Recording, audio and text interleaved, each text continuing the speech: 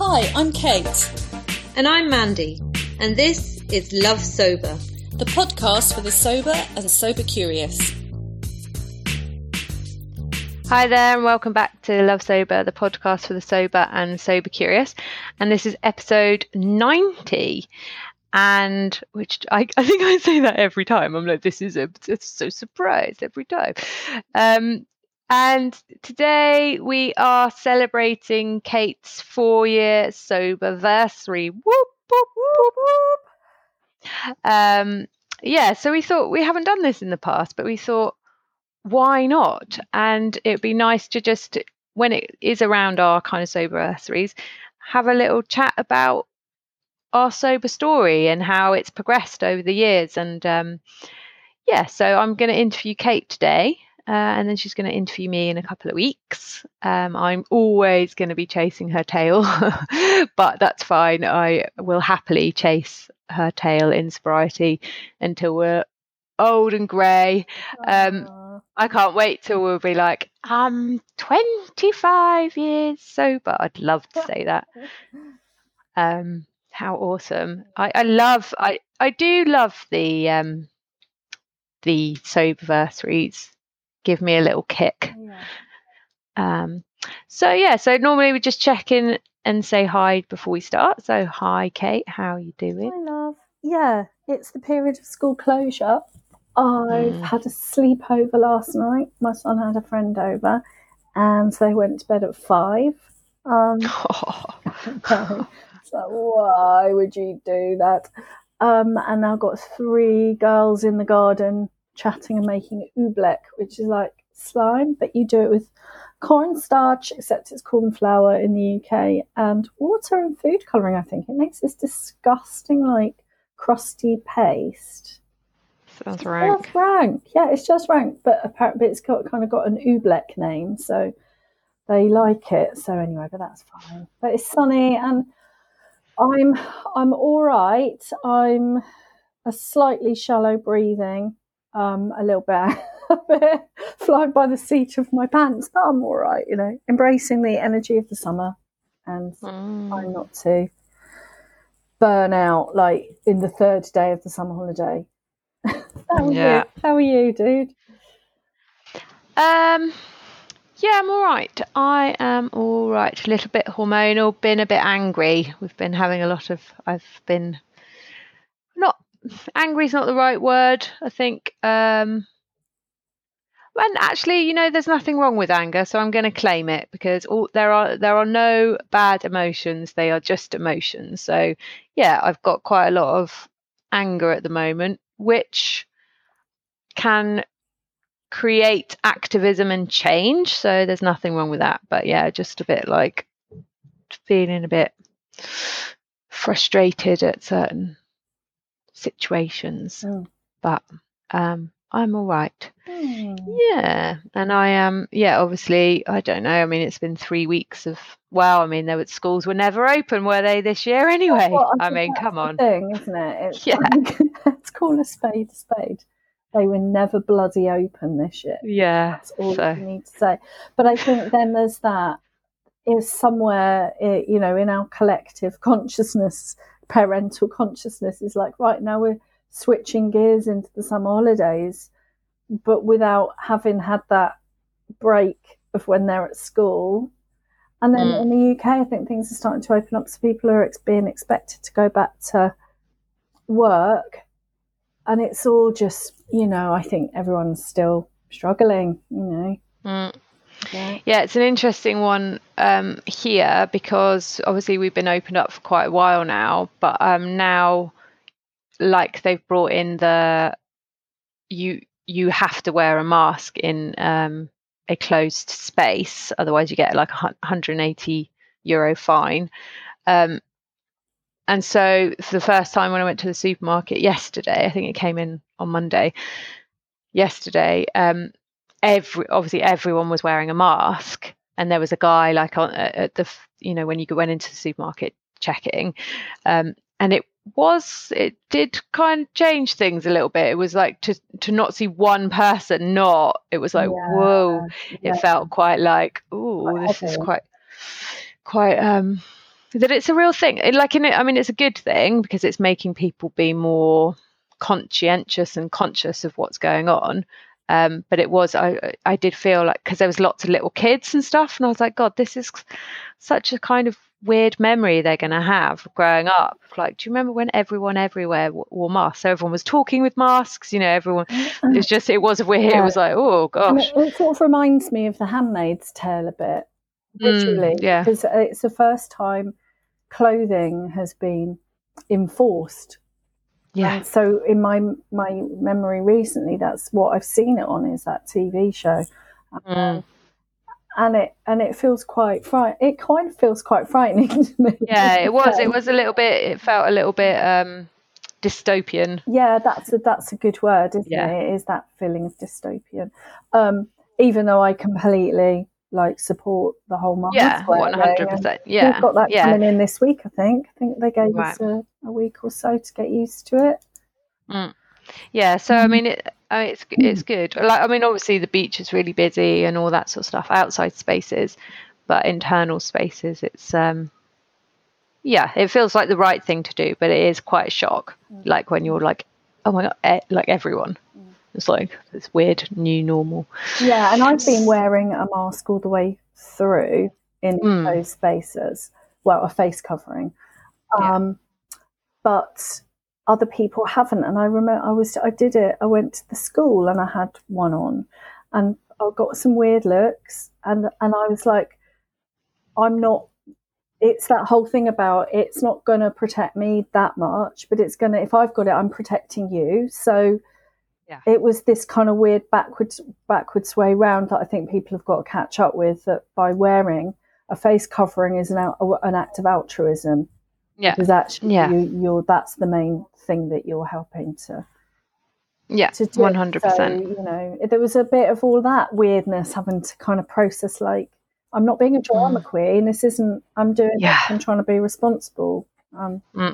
Yeah. Yeah, it's social responsibility, isn't it, for others? Yeah, exactly. Right. So, happy 4 years. Thank you. Amazing. Yeah, amazing. It is amazing. So we're just going to go through the questions we normally ask to guests, really.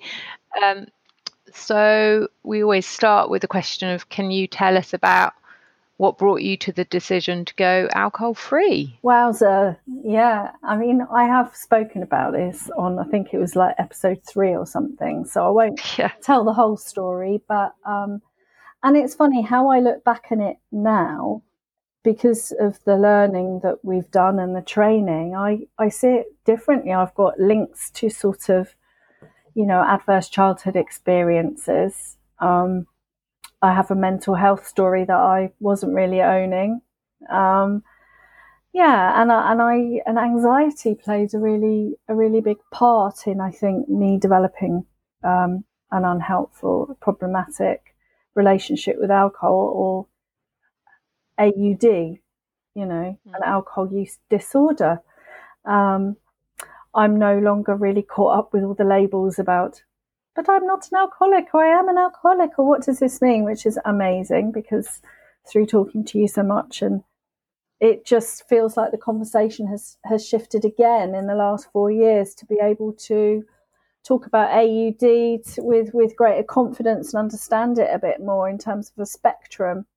But briefly, I mean, I was that sort of typical, I'd say, grey area drinker, in that everything looked all right on the surface, like there were no warning bells going off, but internally I was really struggling all the way through my adult life, really internally, with a lot of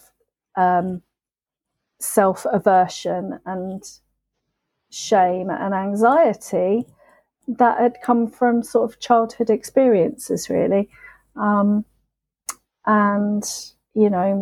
my dad was an alcoholic in the way that you would understand, that I classically understood, like completely not, I remember, I will talk about it actually, because I don't think I talked about it at the time, but I have a distinct memory of my mum kicking him out at some point because he'd been very drunk and he'd pissed in my cupboard all over my clothes.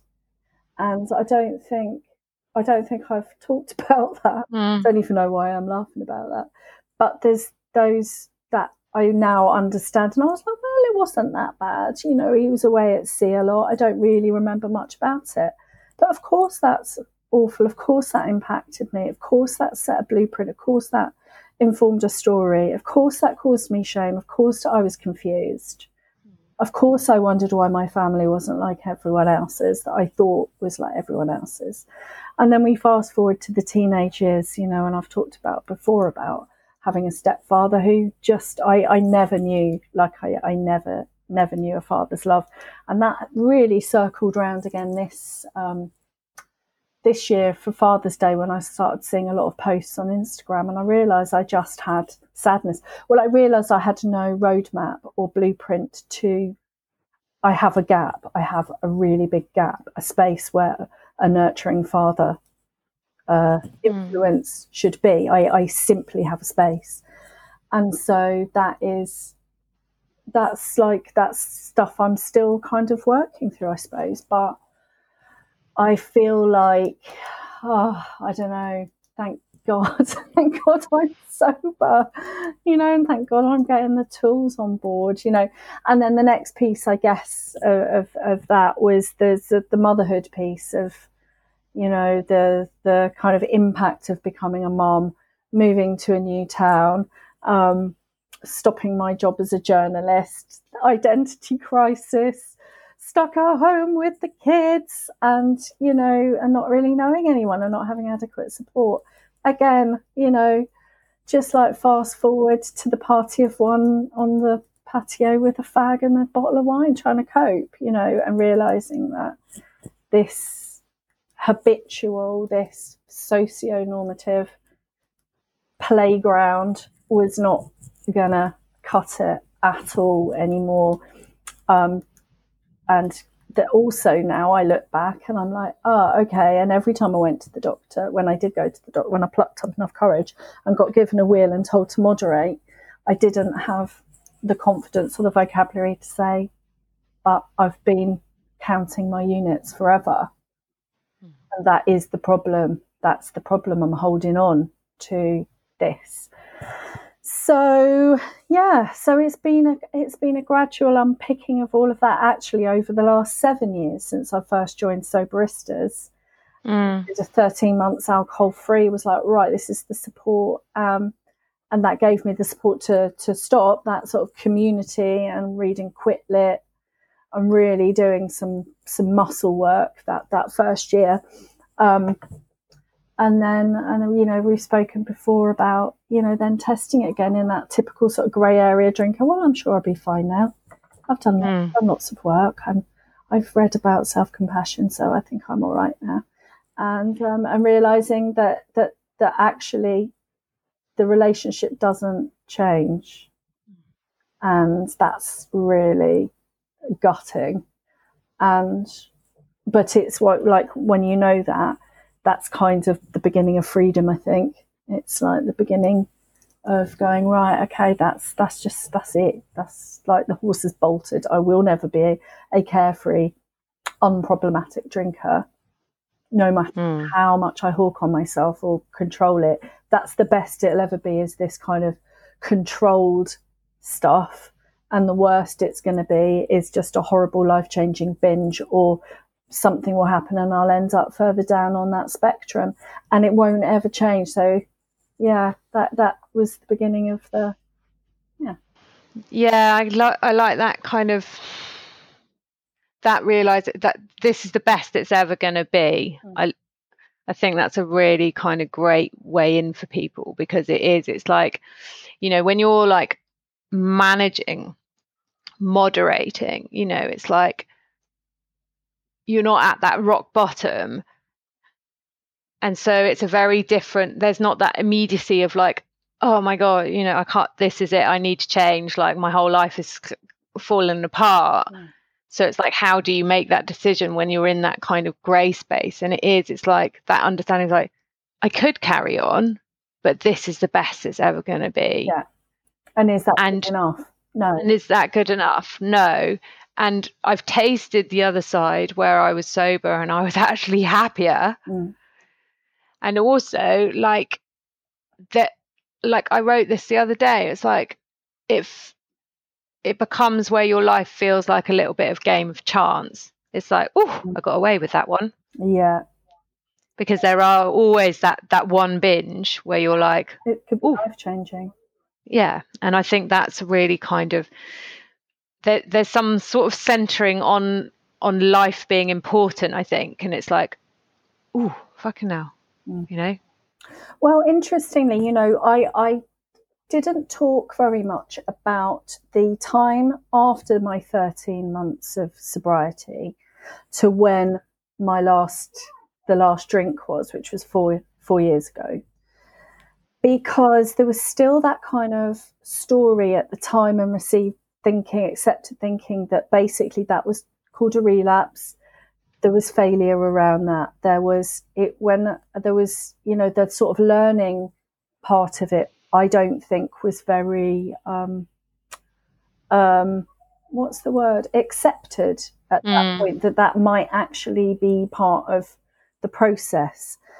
And I know that realization, like you say, when you first start, well, the reason that period is very, very difficult, if you go back to it, is that, like you say, you've lost that very powerful push element, that move away from goal, that crisis, the collision of misery and opportunity that creates such motivation. So you haven't got that. And that is really, and the thing is, it's awful to think that you've got to get back to that place in order to create that change again. So it makes it really, really difficult, I think, that period, if you go back. So if anyone's thinking, okay, I've done a year, but I think I might do a little bit of learning, I would say don't do your learning without drinking again, because it's really, it's so hard that to get back to that place. And that it's really hard. It's like once that switch is flicked and you've drunk, because that will open up those neural pathways, it's really, really, really hard. And I hear it so many times, and I've been there myself on sober forums going, but I was, like you said, I was so happy, I felt free, I felt very clear, but what's happened, and now I can't get back there. And I was back and forth drinking once or twice a month, I'd say, for a couple of years, and then doing a 5-month stint, and then again I got knocked off, and then the last time I kind of fast forward, and through that there was, like you said, I had accidents, I kept a really close eye on it. I fell over on like my anniversary in Brighton and hurt my ankle and ruined the whole summer. I couldn't walk for 6 weeks. And on paper, you'd be like, wow, she's only drinking a couple of times a month. That's amazing. And well, you just went out and had a few too many drinks on your anniversary. That's really normal. And it's like, that's bullshit. It's like all of that. And the whole time was miserable. The moderating after I'd had a sustained period of sobriety was fucking miserable, I have to say. That was the hardest bit so far. So I'll fast forward. I'll probably talk about the therapist who told me to say I love you to a bottle of beer to change my relationship with alcohol. I have talked about that before, but that did derail me. So make sure if you go and see some therapists, if you've got any choice at all over it, find out that they are alcohol informed, because if they drink themselves, they can give you spectacularly bad advice. And really they can. And this is something we're working with now, aren't we? We talked about that at ICAD recently, which feels amazing to have that platform and the vocabulary now. So there's that. So 4 years ago, back to my sister-in-law's 40th birthday, wasn't going to drink, then decided to drink, then went completely over the top. Nothing bad happened, got drawn into a bit of family drama, woke up having not been able to sleep, having smoked, like I nicked fags off people, and then when we finished, we were doing Dirty Dancing at Secret Cinema, wandered around to a local shop and bought fags that I didn't realise they were like about 11 quid. I was like, what? And the man in the shop went, I can remember him saying, "You two are really drunk," and I was so ashamed. I remember even in that moment, I was like, I wanted to say, you know what, that's not me. I really very rarely do this. I've been sober for ages, and I even remember just being in that pissed state, just thinking, this is just awful. This is shameful. This is not who I am. This is not me in alignment with myself anymore. And I woke up the next morning with such darkness and I was sweating, I was panicking, I was like proper, like all over the place. And it took me such a long time to get from London to my house because I couldn't get on the tube. I was having such bad panic attacks. So that was 4 years ago. I've talked before on the podcast about how I listened to Tara Brach and that was like a gift from the gods, because that was my first learning of self-compassion. And I realised that in the midst of something, listening to it and realising, like, I was in such a lot of pain that day and I felt so unworthy. And she talks about the trance of unworthiness and suffering. And like, I couldn't go, nah, things are all right. I'm not really suffering, doing all right. And smoke wash, or that's not even smoke screen all over it. It was like I was proper suffering that day.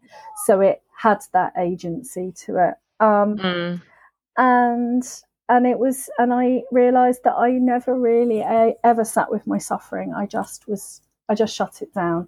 I had no emotional reach to myself when I was upset. I just named it. I'd be like, oh, I'm angry, and then I'd wait for it to pass or I'd go and do something. I never ever offered myself any kindness or compassion, and I did, and it like just broke me open. It was like, that's it. I just cried and cried and cried, and then went, that's it, there she is, there I am, and I'm done. I can't, if I drink, I disconnect and I can't find myself for a week.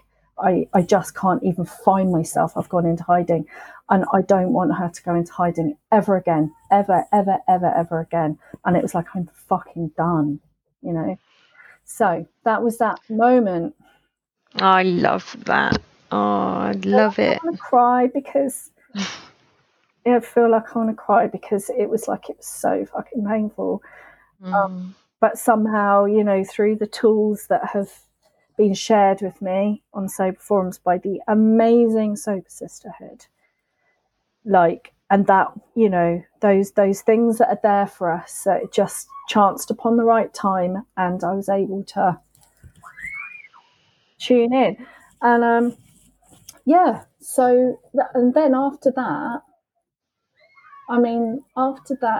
I had the next few months of just kind of dealing with a bit of shit on Sober Forums on one, and then the slow just treading the path again.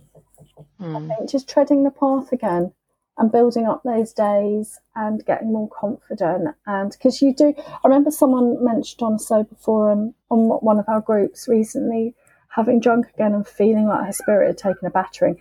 It really did feel like I'd been another round with Mike Tyson, and I really had to sort of go slow and pick myself up after that. And I think that's that bit as well that I so want to kind of say to people, do as I say, not as I did, because like that spirit battering is so shit, and there are other ways to do it now. I think there are other ways now. Had I known about all the positive psychology and the positive recovery tools and the stuff that we put together, like had I had us, I think it might have been different. I don't regret, but you know, that was part of the learning. Yeah.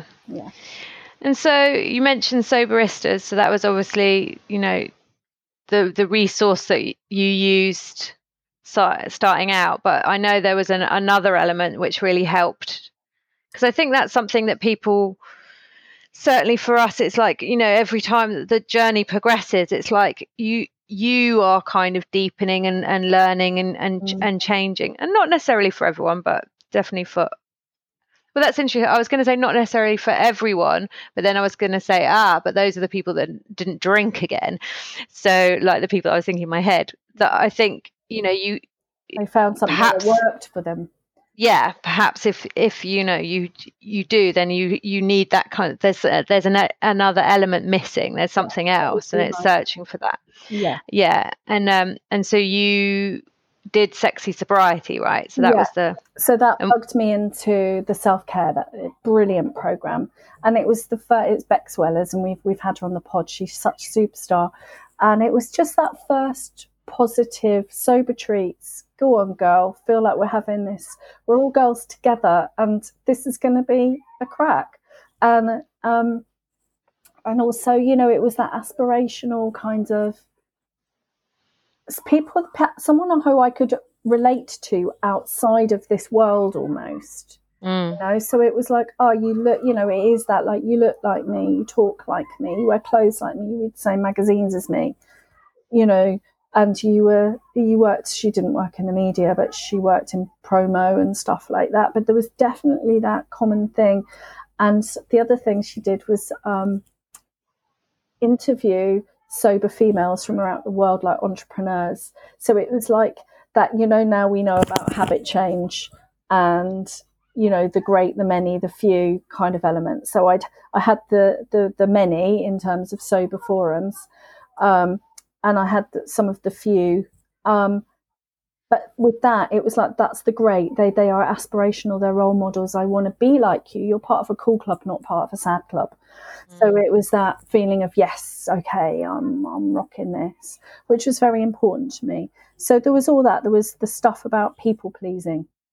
There was a lot of resources. There was the 3 tribes. There was a bit of learning about being a highly sensitive person, which then led me on. It almost like act as a great signposts to all the other resources that then I started studying. And around that time, then I got very interested in the science of happiness, because I was like, okay, this is, this is stuff I want to study. And then I realized that we were informally talking about all the components of the science of happiness on sober forums, but it wasn't formalized at that point. So that really helped. And that helped me link awe and my own spiritual practice, because I have that back in my history that was broken through sort of religious trauma as well. But that I am a very sensory kind of spiritual person. Yeah. I don't know what the right words are, but I high vibe a lot, basically. Hippie? Fuck you.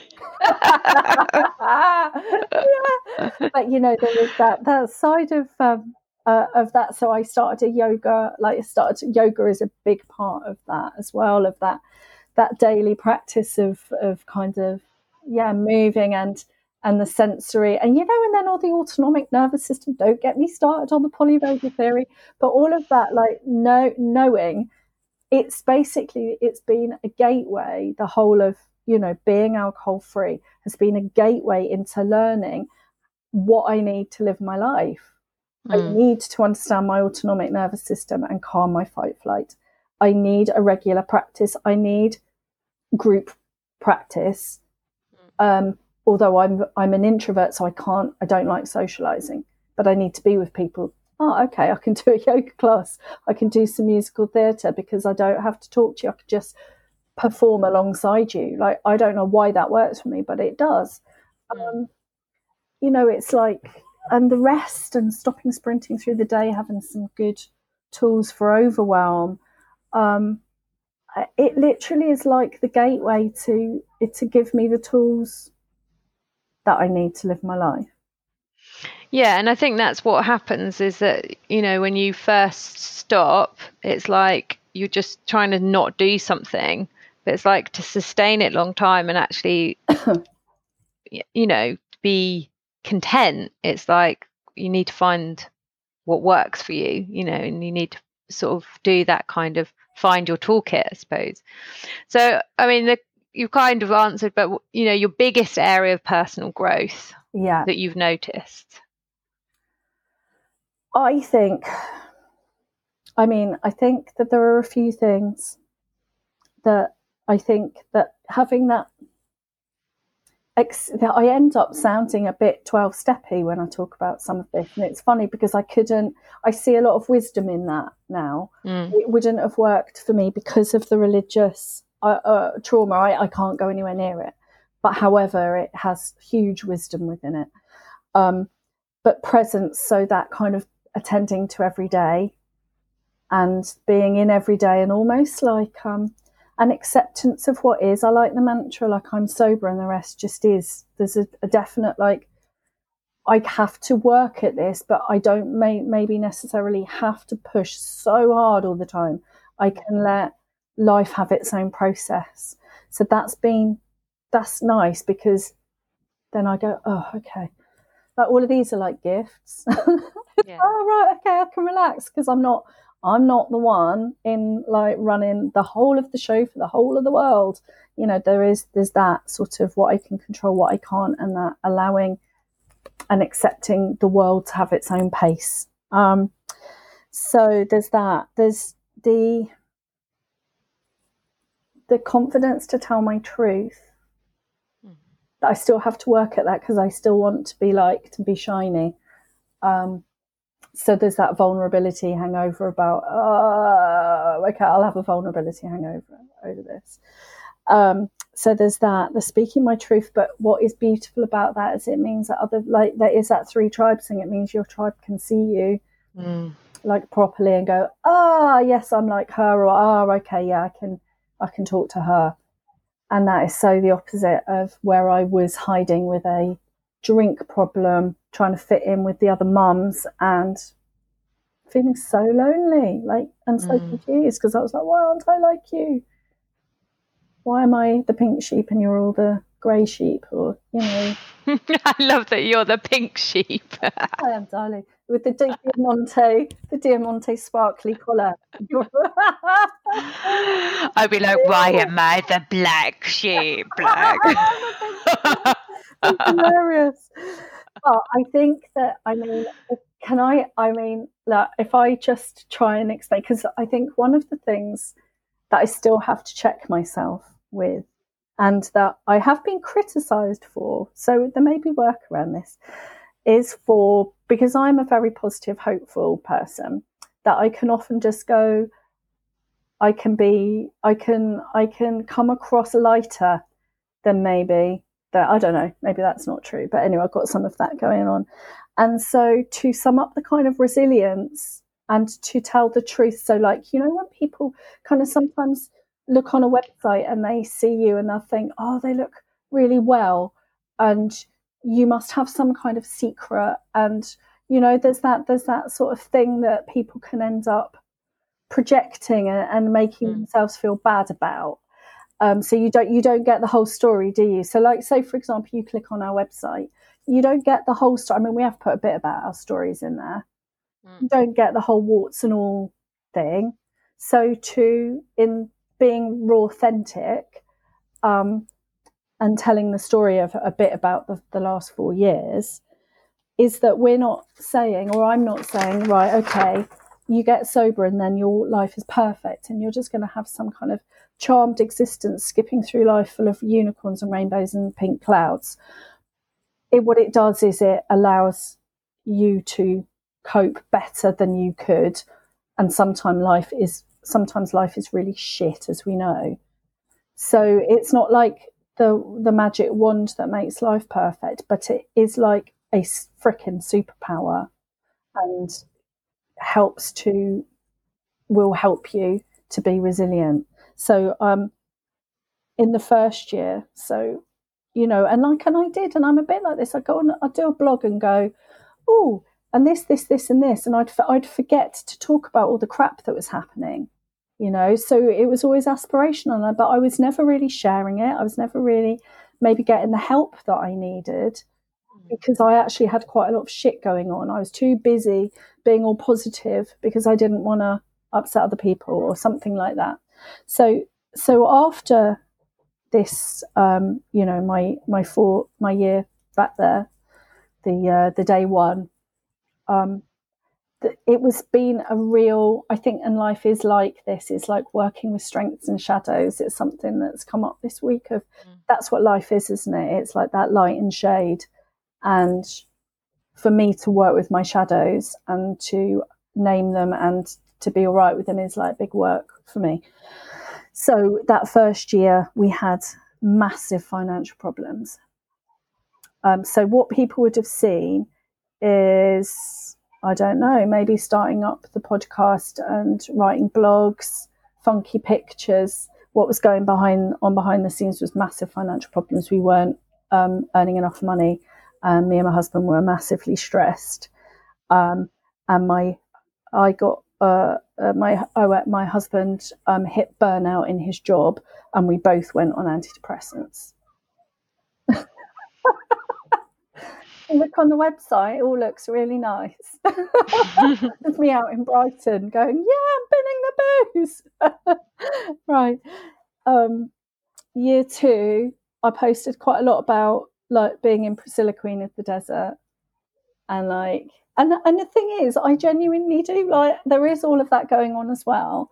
But behind the scenes, my sister-in-law died. The whole family went into complete trauma and grief. And I was so traumatized at the funeral, I bet I couldn't walk. I literally shut down. And then I didn't have a period for 3 months. I thought I was having menopause. But I understand now that that was a trauma response to grief. So that carried on. That was a very, very difficult time. In year 3, my husband was made redundant. We were still coping with, I was very worried for my husband because his mum died when he was 13. And so there was the double whammy. He'd lost his sister, so he lost all of his closest female kin by that point. And so there was a lot of caretaking for other people. Like, so basically I had my family in crisis. So that was really, really hard. My son got expelled from school. We hadn't realised he was neurodiverse. It was just that he went to secondary school and then suddenly all the wheels fell off the wagon. So that was that. Loads and loads of shame going to school meetings where they just looked at me like I was some kind of horrendous parent. Like, you know, what on earth? Because everyone assumes it's the parent's fault. We've spent the last year battling CAMHS, basically advocating for him and getting somewhere. Hopefully now we're getting some support. We still haven't got all the way through CAMHS, but and in the middle of my husband being redundant, we had to spend $2,000 on a psychiatrist in London to get a diagnosis because the waiting list was 2 years for CAMHS. So we were really skint, and we had to still pay out that. Don't even get me started. On the positive side, we got a book deal. We did our pod. I trained as a coach. I decided that I was going to, and my husband is amazing and he supported me even though he was falling apart and we had no money. He was like, you just have to do this. You've got to do it. We'll put it on a credit card. So we put my coach training on a credit card, which then opened the doors to so much else, and met you. And I think all of those things, like meeting you, doing the podcast, being able to speak my truth, has enabled me to get through all of that shit that's been happening. But the thing that allows all of that, I know, the thing that allows every single fucking shitty bit of that to be all right is the fact that I'm sober, right? That is it. That's the cornerstone. That is the lifeline. That is the cornerstone, and that gives me everything else. So, you know, and every bit of joy that's come from that as well has come from the presence of being here and feeling proud of myself and knowing you and being able to sort out the stuff. So, yeah, that's it, really. And I wanted to talk about that today because I don't often say it. So it was hooray for the 4 years, but it's and I mean, you know, we always talk about how fortunate we are to have each other, because we are that yin and yang, you know, and we joke about it, that I will say black sheep and you'll say pink sheep, you know, and there, and you know, and there is that kind of like, it's really great for you to recognize, you know, the suffering, and recognize what's been happening, but you are that incredible, sparkly, shiny person, and that's your, you know, that is your superpower too, you know. So, and it's like, that's been tried, you know, we know that was tried to be crushed or suppressed in you, you know. So, and I love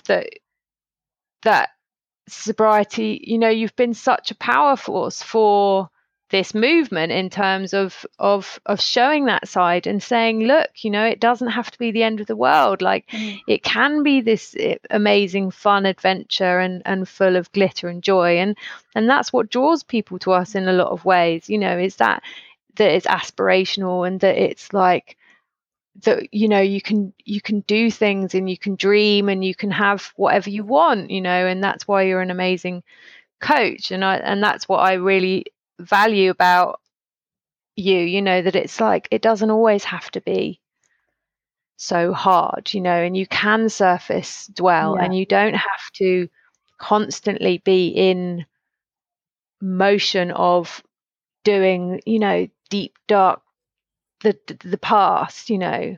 What about looking at now, and recognizing that kind of the beauty of now?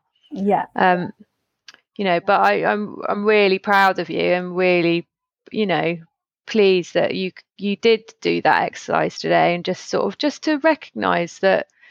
And I think that's because we are perfectly imperfect, and it's so true. It's like, people be like, oh, but yeah, but you know, look at you, you know, you've got this going on, like, you know, it's I can't do what you can do. And it's like, well, actually, if you scrape under the surface, we can do hard things, like, and you know, having walked pretty much the last 4 years with you, I mean, through three and a half, 3 2/3, which is amazing. You know, that, I mean, it has been incredibly challenging time.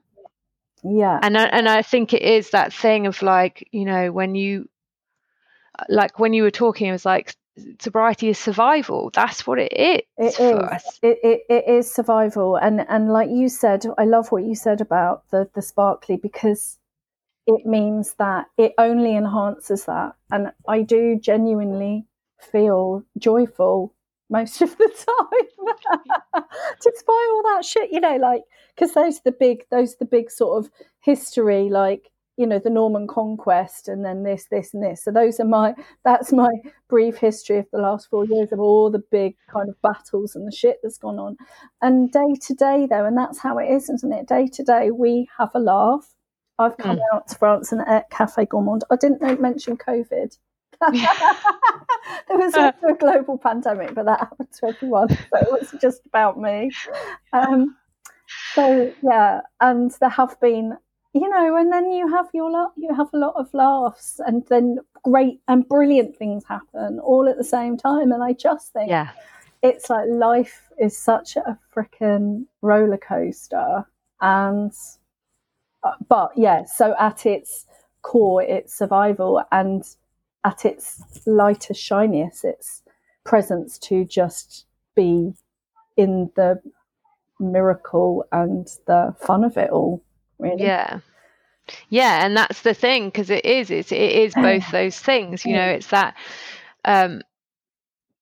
being able to, you know, walk through the darkness into the light, and being able to, and you know, and that mindfulness of kind of being in your life, is that sort of like having the ability to cope, you know, because life is impactful, but at the same time, yeah, it's like you can't have one without the other, it's what you know, and it's like if you're numbing out the dark, then you're numbing out the light too. And so, yeah, there is that kind of, when you get sober, it's like, okay, like I've got all the sharp edges, but I've got all the sparkle too, you know, and it's like when you can sit and watch a sunrise, or you can have that lush meal, or you can laugh with your friends, or, you know, like I always remember the day where we didn't get the book deal, but when we went to that cafe next to the place where we thought we might get a book deal before we got disappointed,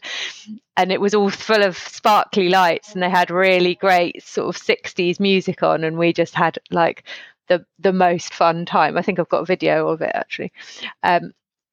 You know, those memories of things of our sober journey, you know, are absolutely priceless and in HD, and we'll never forget, because we were fully present, which is great. And that's such sort of amazing muscle power, isn't it, for long term, because you're like, wow, like I really, really remember that. Yeah. You know, it's not some false memory attached to some idea about something predicated by an addictive substance. Yeah, it's so true. And I remember going to Glyndebourne last year as well, and just feeling like, I remember when Tammy Salas says, I am a sober, dignified woman, and I was dressed up and had cakes, like amazing cakes from Waitrose, and a bottle of AF Fizz. I'm going to see Cinderella at Glyndebourne, you know, that was directed by Killing Eve, so it was proper funky as well as being a classic. It was like, okay, this is really quite cool. And then sitting by the lake with my lovely husband, who, I don't know, just is my rock, you know, and has had such a hard time as well. And we just have these moments together, you know, and he celebrates me, he doesn't, you know, and he's always like a cider, but he didn't drink. He just celebrated it with me. And that I loved that. Yeah, the memory of all those fairy lights, and yeah, just, I don't know. And I think the other thing, the thing, another gift that sobriety gives me is that I have a peace through it all. I have a peace because I stay with myself. And I know that I'm doing my best to be with myself. So I don't, and that feels very solid to me, and very something, you know, it's that inner compass, it's that true north, it's that, okay, I know I can come back to myself. Like, do you know what I mean? I don't know if I'm explaining it very well, but that is, I mean, it's the anchor, isn't it? I guess it's that, it's the pride, isn't it? I suppose in regard, it's like in of the opposite of the shame. It's like, you know, when you are consistently, you know, doing something that you know is big and important, and you know you have that kind of connection to sobriety, it carries you through, I guess. So that is that kind of connection of like, whatever else is going on, at least I didn't drink. You know, it's a fundamental cornerstone of kind of compassion or self-love. It's like, whatever else I did wrong today, I didn't drink. So there's always that element of kind of like pride, I suppose. And it's your bottom lines, isn't it? It's like that is the thing. And I think that I was going to say something, I forgot what I was going to say, that meeting that. And I think, you know, again, it's understanding that, you know, that one day at a time thing is not because it's so hard that we've just got to, you know, some days are so hard, you're just like, oh, I just got to get through it. But it's not that, it's just that, that being, I can't really know, it's gone. I'm doing that so much lately, aren't I? Don't worry. I mean, like, my daughter yesterday was like, and literally stopped talking mid-sentence, Mum. I was like, did I? She was like, yeah. I was like, and so it's gonna just stop talking. Are you gonna finish that sentence? Nope, just leave it halfway through. That's fine. As we're thinking about a lot. So, Yeah, and we had so obviously, so self-care practices are key for you. Yeah. So, you know, we've talked about them before, but what do you think are your kind of key? What keeps you for your emotional and physical well-being? What are your key self-care practices? Yeah. Okay. Yoga.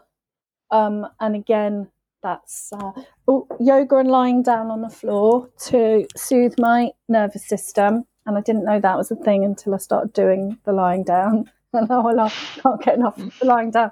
It's on the floor. It's not on the bed.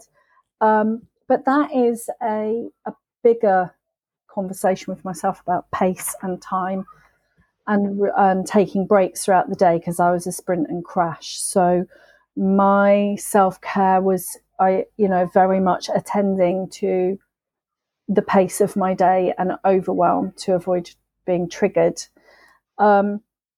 So a morning routine now, I'll get up and I'll do meditation.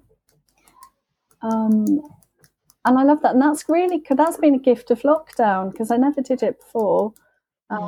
And now I really love it. I realise, to get that space before anyone else gets up, even if I do. And I have to thank Rachel Welford, really, for the way into meditation, Welford Wellbeing, because it was her very down-to-earth approach to it that made it seem like I could do it. So it's Rachel Welford and also Bryony from Be Yoga with that the trauma-informed, the amazing yoga practice that has now become really part of my life. So yoga, a bit of meditation, sober treats, my bath and bath salts and bubble baths, Netflix. And it's at the moment I'm watching This Is Us. So I think it's important to put that in there, because it is in my toolkit, because I am a very overthinky person. And if I don't find a way to shut the brain down, that will be an undoing for me. I mean, that will cause me suffering if I don't.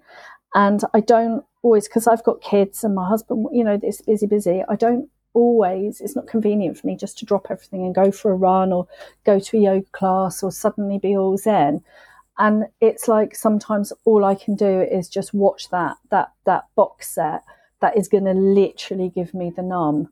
And I don't overdo it as well. I don't then rinse it till midnight. I usually watch one that does it, and I definitely notice that shut off and that.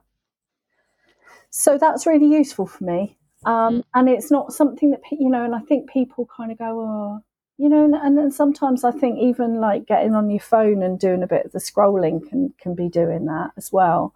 And I think that gets a bit of a bad rap, and we should all be doing these very pure Zen things, but actually sometimes we just need to stop it, to make it all go quiet for a bit. So that's what I go to if I can't get to yoga, or if I'm if I haven't got other stuff to go to. I like that. I lie down. Yeah. What else? Hot chocolate is really like that. Was because of that was a big thing about the sugar monster in the early days that carried on, really, that I do have a bit of that sugar thing going on in the evenings. So a hot Cadbury's options sorted me out. What else about my self-care? I don't know. Have I said enough? Yeah, I think so. Yeah, I mean, that's what's name things as well. Like I go, because I was not good at the changing of the hats and the overwhelm, and not really seeing all the things I did. That's another really important bit. So when I'm emptying the dishwasher, I suppose that's mindfulness, right? Yeah. I go, I'm emptying the dishwasher. I'm doing a podcast. That means I can't be out in the garden doing childcare. Concentrating on one thing at a time. Yeah, mum self-care, mum mindfulness that I do. Yeah, that's enough. So what plans and projects do you have coming up in the future, Kate Bailey? We got a book out. Did we mention that? We got a book out in September. You can pre-order it on Amazon. and it's called Love Yourself Sober, and I'm so proud of us. It's like everything that we've worked on, studied, lived, talked about, put into that book. It's like our proper book baby, isn't it? Yeah. And like I am like, well, I'm a bit like, thank fuck for that. We got it out. Do you know what I mean? Sorry, Yeah. I'm swearing. Sorry if you have a sensitivity to swearing. I do need to watch that. So yeah, but we've got courses coming up on the website. 6-week course that will be coming out. Becoming Sober, which again is that whole, the toolkit, the mindset shift, the habit. It's like trying to crystallize everything that's helped us, but through a very female, like we are, you know, mum's care is female experience, and really making that a foundation of that, so that there is proper gender specific, gender appropriate conversations going on. And it's real and it's attainable and it's realistic and it speaks to busy people, busy mums. So that's like, I think those are Love Sober Life School. That's coming on later. Maybe we should talk about that later. And what else? What else? What's your big dream for the future? The other thing is that my son starts a new school. So all of the work that we've been doing with Cam's getting an EHCP, he's now starting a brilliant school in September, and we're really hoping that that goes well for him. So I'm not totally in control of that, but finally we look like we're getting the right support for his neurodiversity, and we are looking at the right school that will also be appropriate for his academic, for his intelligence, because he's super clever. So we think we might be getting there. So big dreams for the future. Well, I really want to do a master's in positive psychology and coaching, but I can't afford it at the moment. That's 10 grand. I really want to do that, but I think I might want to shelve that for a bit. Just focus on what we're doing and not feel like I've got to work out my brain. So that is glimmering in the future. I will at some point do a master's in positive psychology and coaching, but not this year. Go to the Institute of Happiness at Copenhagen. Go to She Recovers next May. Would love to speak there at some point. I'm just putting that out there. Maybe not next year. Maybe just listen next year. Maybe a bit of big girl pants on at some point in the future. We might. What else? Yeah, the Science of Happiness. I'd like to go and meet the lecturers from the Science of Happiness in Berkeley, California. We want a Moroccan retreat, don't we, as well? Moroccan yoga retreat. Yeah. I'm torn between, because, you know, when you find work that you love, right? So I am really torn between, I just want to do this and I want to really do this and boss it. And I'm like, whoa, I've got the fire in my belly. And the other part of me is, I just want to relax, have fun, enjoy the fruits and hang out with the kids and go on lots of holidays and do all that. So it's a bit of both of that, really. Fair enough. Yeah. We will have it all. We will. When you get a castle in France and I move in next door. Yeah. And we go to life drawing classes. Yeah. In Paris. Oh, yeah. That's it. I want to meet up in Paris. I want to see Rose and Dufflin in Paris. Yeah. What's your tip of the day and your reason to love sober? Oh, my tip of the day. At the moment, because it is summer and I'm doing this little course on embracing the energy of the seasons. What was that you said about me being a hippie? But it was quite good. It's about that, like, thinking about spring being a good time to kind of clear out and declutter and all of that natural stuff. We get kind of that energy. And then summer, because it's like that really outdoors kind of thing, it's really light. There can be that tendency to still be on full pelt. And this course is called the Summer Slowdown, which is basically about like just almost letting, like going to find the bits of shade. It's about pace again. It's about not feeling like you've got to force it, because a lot of things coming to fruition. A lot of things, you know, we've got the expectations of the kids on holiday and stuff like that. So it's kind of, so I maybe have a little nod to what your expectations are over the summer and how you can slow down and pace. And I know another thing, you know, that thing, because if you're in the winter, she said something about like I moan all winter because I'm cold, and then in the summer I moan because I'm hot. And if you just go with it and have this, like, this is an opportunity to let the heat really seep all the way into your bones at the moment, soak up as much as you can, rest as much as you possibly can too, then that'll give you energy to go forward. And I quite like that idea. So. Yeah, that would have been good for me yesterday. So I was clearly too hot and clearly really angry. And what was your reason to love Zoba? All of this, all of the things. That's it. All of the things. Yeah, all of the things, all of the journey, and like feeling like I've got my life back and that I'm in my life. Oh, nice. Oh, well done, dude. Congratulations. Thank you. I didn't realise I was going to cry. Yes, I made you cry. I don't know what. I've spoken for about 3 hours. Are we well over time? Just an hour. Oh, that's all right then. Yeah. That's all right. All right, guys. Well, yeah, take care of yourselves and we'll be back next week. If you're immediately concerned about your drinking, then go and see your GP or reach out to us or to a forum. And we'll see you next week for more chat. Bye. Thanks, dude.